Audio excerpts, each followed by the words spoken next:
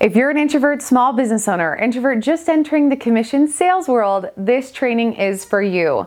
I may not personally be an introvert, but I married one, and he is one of the most effective salesmen I know.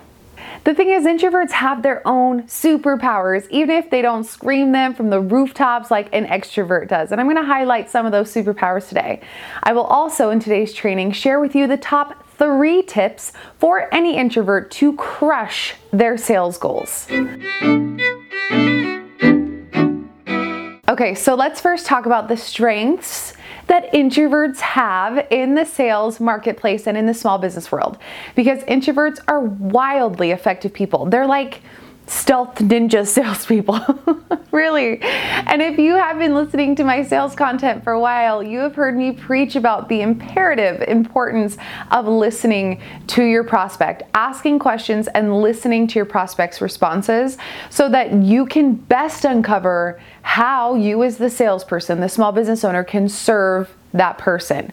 Because the best salespeople serve. They don't sell, they serve. And the most effective salespeople figure out what their prospects' problems are, what they're in need of, and then they present the best product solution to the problem and highlight all the benefits of that product in a really, really effective way. Period. That's what the best salespeople do. And introverts are notoriously really great at listening. And then if you're an introvert and you're listening, you're also really good at thinking before you speak too. And I know as an extrovert, I've had to learn that skill personally. And it's such a powerful skill just to have innately. You introverts really hear your prospects because you're so good at listening. And this is such a major advantage over, say, for example, an extrovert, because it builds major rapport quickly. And then from there, you know, because you've listened, how to best position your products. You also know how to best position your products because introverts are commonly more detail-oriented, and an introvert is going to research, right, and understand the ins and outs of your product or your service. You want to know like those nitty-gritty details of your company's service, right? So if you're an extrovert and you want to know the nitty-gritty details of your company's service, go hit up an introvert. They can break it all down for you, which is wildly effective when you encounter those prospects who need and want the more nitty-gritty details. It's also wildly effective for just all-around problem solving. The introvert knows all the ways the product can serve her prospects. So there is rarely a person you come across who you can't serve or find a way to make the sale happen because you know all the details. You know how you can make it work. With that said, here is my #1 tip for crushing your sales goals as an introvert. Continue learning as you go. Do not wait until you know all the details, all the nitty-gritty details before you take action. Do not put yourself into analysis paralysis to where you study, but never take action. Learn your pitch and then go and do and continue to learn as you go. And really, I know from having teams and being in sales myself that really the best education comes when you're out in the field. You're going to be asked questions you didn't think of yourself. You're going to face dilemmas you couldn't have thought of on your own. And in those moments, you're going to learn, you're going to grow, and you're going to become the best. The sales field, getting out there and doing is the best education. And you become the best by doing while continuing to educate yourself, which some sales reps fail to do, but an introvert is much more inclined to do. You want to know all the details. So educate yourself while you're out there working in the field. Continue to learn as you go. Do not wait to learn it all before you get started. Do not wait to learn it all before you get started. Start now. Tip #2, make an effort to build rapport. Many introverts can be good one-on-one. Rarely nowadays do people want high energy, super enthusiastic, overly nice salespeople in their homes. And I'm going to give you an example of this. So when I was running a door-to-door sales team, I had a guy on my team that was just a guy's guy. He was genuinely super nice, friendly, extremely outgoing, life of the party, like frat boy. Everybody liked him on our sales team. However, he struggled on the doors. He struggled when knocking doors because he would knock on the door, and then when the prospect, the person, the homeowner would answer, he would put a huge enthusiastic smile on his face and say, "Hi, I love your flag," or "Hi, your flowers are beautiful," and then start his initial prospecting pitch. And while, again, he was very genuine in his remarks and how he would present himself, it was off-putting to many homeowners, and they just wouldn't give him the time of day. He looked and sounded like a cliche salesman. So after reviewing his pitch one day, I suggested that he consciously tone it down a bit. Be friendly, but tone down the enthusiasm. Maybe drink one less Red Bull that day. And he did. He wanted to make money, so he took the advice, and what do you know? It worked. He quickly started getting into more doors and setting more sales appointments. Your prospects want genuine humans, a product advisor who is interested in them, but not the typical rah-rah saleswoman we sometimes think of when we think of salespeople. So if you really want to delve into this more of building rapport and how simple it truly is, regardless of where you fall on the introvert-extrovert spectrum, one of my favorite books of all time is How to Win Friends and Influence People by Dale Carnegie. If you haven't read it, go read it or download it on Audible. It's a classic. And in the book, Dale says the best way to build rapport is to smile, make eye contact, and ask questions.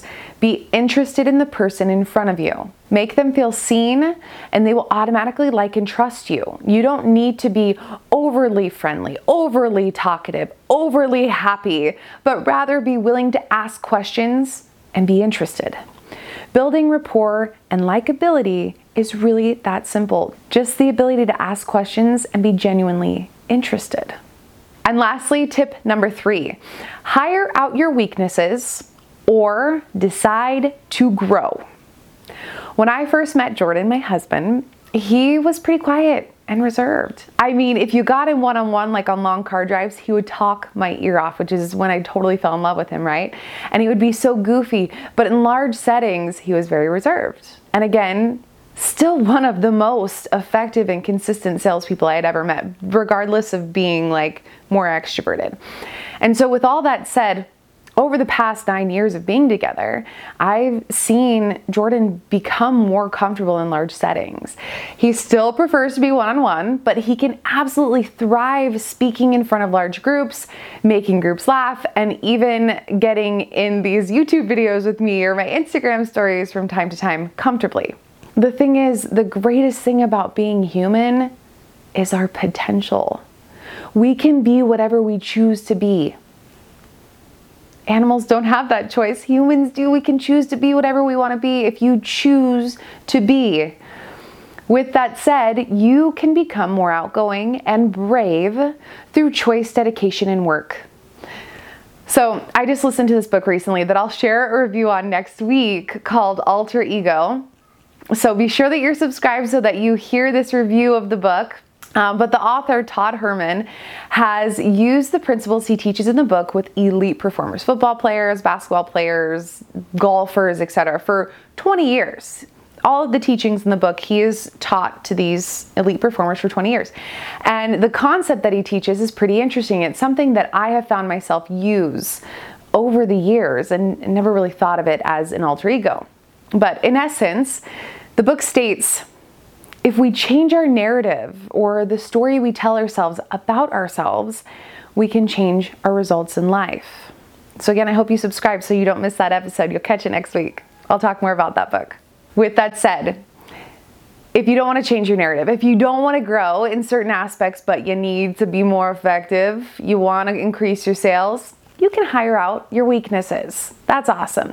You can hire people to do the cold calls for you.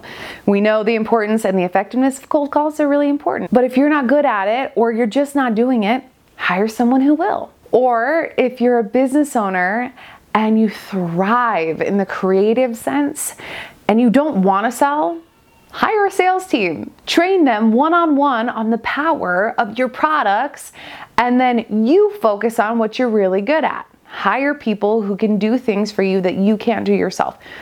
Now, sometimes, of course, at the beginning stages of a business or a sales endeavor, your budget's a little tight, so you can't afford those services. But maybe you could have more of a budget if you did stretch a little bit at the beginning and hired someone. Make that decision. Hire someone or choose to grow. Those are your options. Hire someone or choose to grow. Now, with all this said, plenty of research tells us that most people are on like an introvert, extrovert spectrum. We all have a little bit of both within us. So the Wharton School of Business conducted a study that used a personality assessment, ranking salespeople on a scale of 1, most introverted, to 7, most extroverted. It was a 3-month-long study that found, on average, those who suggested they were more introverted, they were like a 1 or a 2 on this scale. And those who suggested that they were more extroverted, they were more of like a 6 or 7 on the scale, brought in the same average hourly revenue for their business, which was about $127 to $115 respectively. So it didn't matter if you were like highly extroverted or highly introverted. If you were extreme on either end of the spectrum, you were going to bring in the same amount of money. So don't let this idea that you have to be an extrovert to be effective in sales or small business get in your way, because it's not true. Studies are showing us you perform the exact same if you're extreme on the spectrum. The interesting thing about the study that I really liked was that the ambiverted representatives, the people who were like right in the middle, in fact, these people who expressed they were like a little more introverted, they were like a 4 on the scale of 1 to 7 of introversion and extroversion, they made the most money. They pulled in hourly $208 an hour for their businesses, so almost double what self-proclaimed extreme introverts or self-proclaimed extreme extroverts sold. You are powerful beyond measure. And knowing that will be your biggest strength when selling or promoting your small business. Not this title of extrovert or introvert. You have the power to achieve all that you want to achieve in life, regardless of where you fall on the introvert-extrovert spectrum. I hope that study empowers you a bit. I hope these tips empower you and help you. Let me know if they do. Tell me below. If you are a current introvert thriving in the sales world, or maybe you were previously a self-proclaimed introvert and now feel more extroverted, I would love to hear from you as well. Tell me your story. Tell me your story in the comments below, or connect with me in the comments of the blog of this training. Above all else, you're capable, you are strong, you are amazing. No dream or goal is too big or too silly, whatever that dream or goal may be. And the time is now.